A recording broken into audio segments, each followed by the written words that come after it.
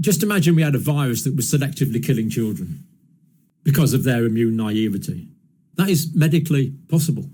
If that happened, then all of these measures could be completely justified.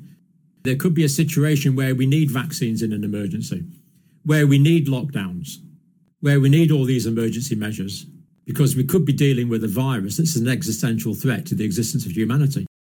Hello everyone, that was the voice of Dr. John Campbell and the opening quote from the conclusion of Measuring the Mandates, which I'm about to read. The full report containing all the endnotes is freely available for download from my website and also on Amazon and Substack. Links are in the info box. Okay, I shall begin. In 1958, Mao Zedong initiated a campaign to eliminate all the sparrows from China. The reasoning ran that sparrows consumed grain, several pounds of it per bird per year, and this grain would be better used feeding the Chinese people.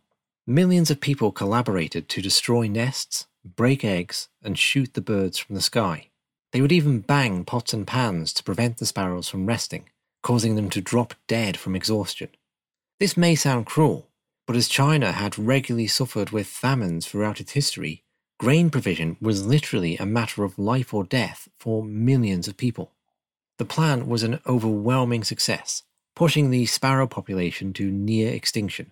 This endeavour could be taken as a shining example of the necessity of state central planning.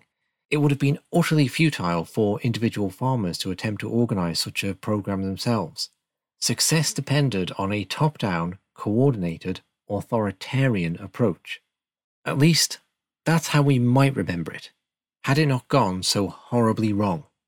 In addition to grain, sparrows eat locusts, and in their absence the insect population exploded. Locusts ravaged across China and contributed to perhaps the greatest famine in human history. Mao's Great Leap Forward has become synonymous with hubris. It is the most cataclysmic example of communist central planning. Such actions are not confined to communist states, however. The United States' use of DDT to eliminate mosquitoes also had horrendous unintended consequences. In the COVID-19 era, we have heard much regarding the necessity of government action, often with criticism levied at governments who failed to take the bold and necessary steps to get the virus under control and save lives.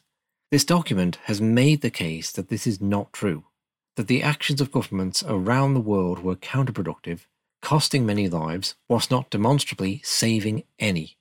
The conflict that has arisen in society over approaches to COVID-19 could ultimately be thought of as a collision between two diametrically opposed worldviews. These worldviews have always existed in society, in perpetual conflict with each other, with COVID simply bringing it to a head. The first view contends that certain challenges exceed society's capacity to handle in a consensual, decentralized manner. A top-down, centralized, authoritarian approach is required, one where people are told what to do and what is best for them by state-appointed experts. Opinion contradicting these experts, irrespective of its source, is to be disregarded. Dissent is not to be tolerated. Refusal to go along with the chosen plans results in sanctions up to and including jail time.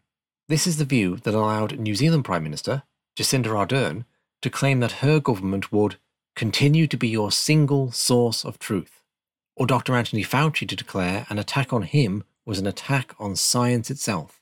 It is the view that allowed a nasty aura to infect our societies, of recrimination for anyone not going along with the latest science, and for a moral self-righteousness to take hold. We saw a rise of support for the kind of superstitious thinking that many of us felt had been discarded in the Middle Ages. The second view stands in complete contrast to this. It sees society as a complex, self-organizing system governed by economic laws as solid as the ones of physics.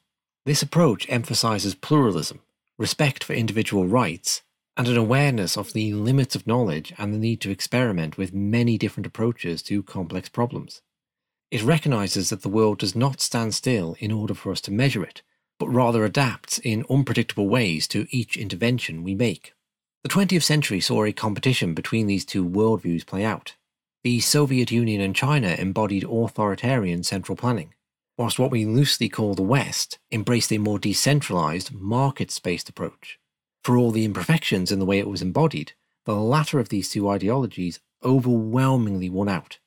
Perhaps it did so, however, only to then be discarded in favour of the former. The reasons for the failure of central planning are not a mystery. An authoritarian top-down approach, which eschews pluralism in favour of one-size-fits-all thinking, can simply not hold up in the complexity of the world we encounter. A world where answers to complex problems are not obvious, where even the most intelligent people get stuck inside their own perspectives, unable to see another point of view. States are not inherently virtuous, incorruptible institutions that rise above the petty concerns of mere private citizens. They are just as subject to ideological capture as any other institution. They do not have a golden path to truth which makes them inherently more reliable. What they do have is a limitless supply of funds and the ability to impose their will. This should not be conflated with wisdom. The unprecedented cataclysm of the Four Pests campaign did not cause the Chinese Communist Party to doubt the wisdom of authoritarian central planning. Instead, they concluded that they'd simply got the wrong pest, and swapped sparrows for bedbugs.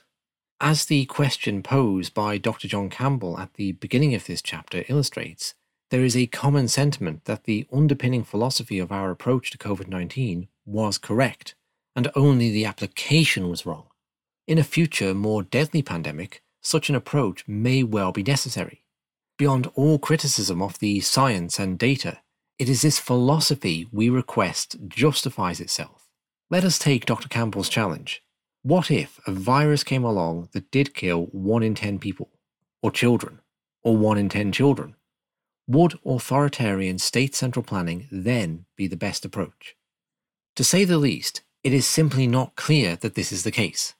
Mitigation efforts would themselves be dangerous, making an accurate estimation of viral dangers difficult. Vested interests would still seek to profit by capturing state regulatory institutions and twisting the scientific underpinning of approaches. If no treatment presented itself, the situation could go on for a long time. The economic impacts would then also cost lives. It would therefore be better to allow society to self-organize around protecting the vulnerable. In a coercive system, there is also no way to compare different approaches and judge which one gives the best results. Finally, it must be recognized that it is impossible to create a perfect world when no one dies. Pursuing such a utopia will invariably just lead to more death. China's cruel fate was not set in stone. In 1956, Mao Zedong pursued a policy of letting 100 flowers bloom and 100 schools of thought contend. The following year, it was revealed as a trap. With the dissidents now identified, Mao launched a harsh crackdown. If 1,000 flowers had bloomed in China, if decentralization had been embraced, the country need not have experienced the horrors of famine, cultural revolution, and persistent poverty for decades to come. What would have been the result of 1,000 flowers blooming during COVID-19 if states had not mandated behaviour? It is clear we would have avoided the iatrogenic deaths, the pseudoscience of masking, the inhuman consequences and economic destructions of lockdowns, and the harms of vaccines. We would also have avoided the divisiveness that crept into our societies, turning us against each other. As this document has attempted to demonstrate, it is not clear we would have suffered any ill consequences at all.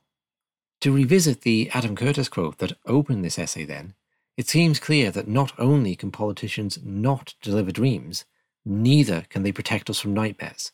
Their efforts to do so only make matters worse, taking what is essentially a fantasy and turning it into a real-life horror. This essay is dedicated to those who seek to awaken from both dreams and nightmares and meet the world as it is. Thank you for listening. I hope you found this series interesting. Once again, the full report is freely available for download from my website and also on Amazon and Substack, and links are in the info box. If you have found this informative and would like to support the production of further work, there is both a donation and subscription link there too. Thanks again.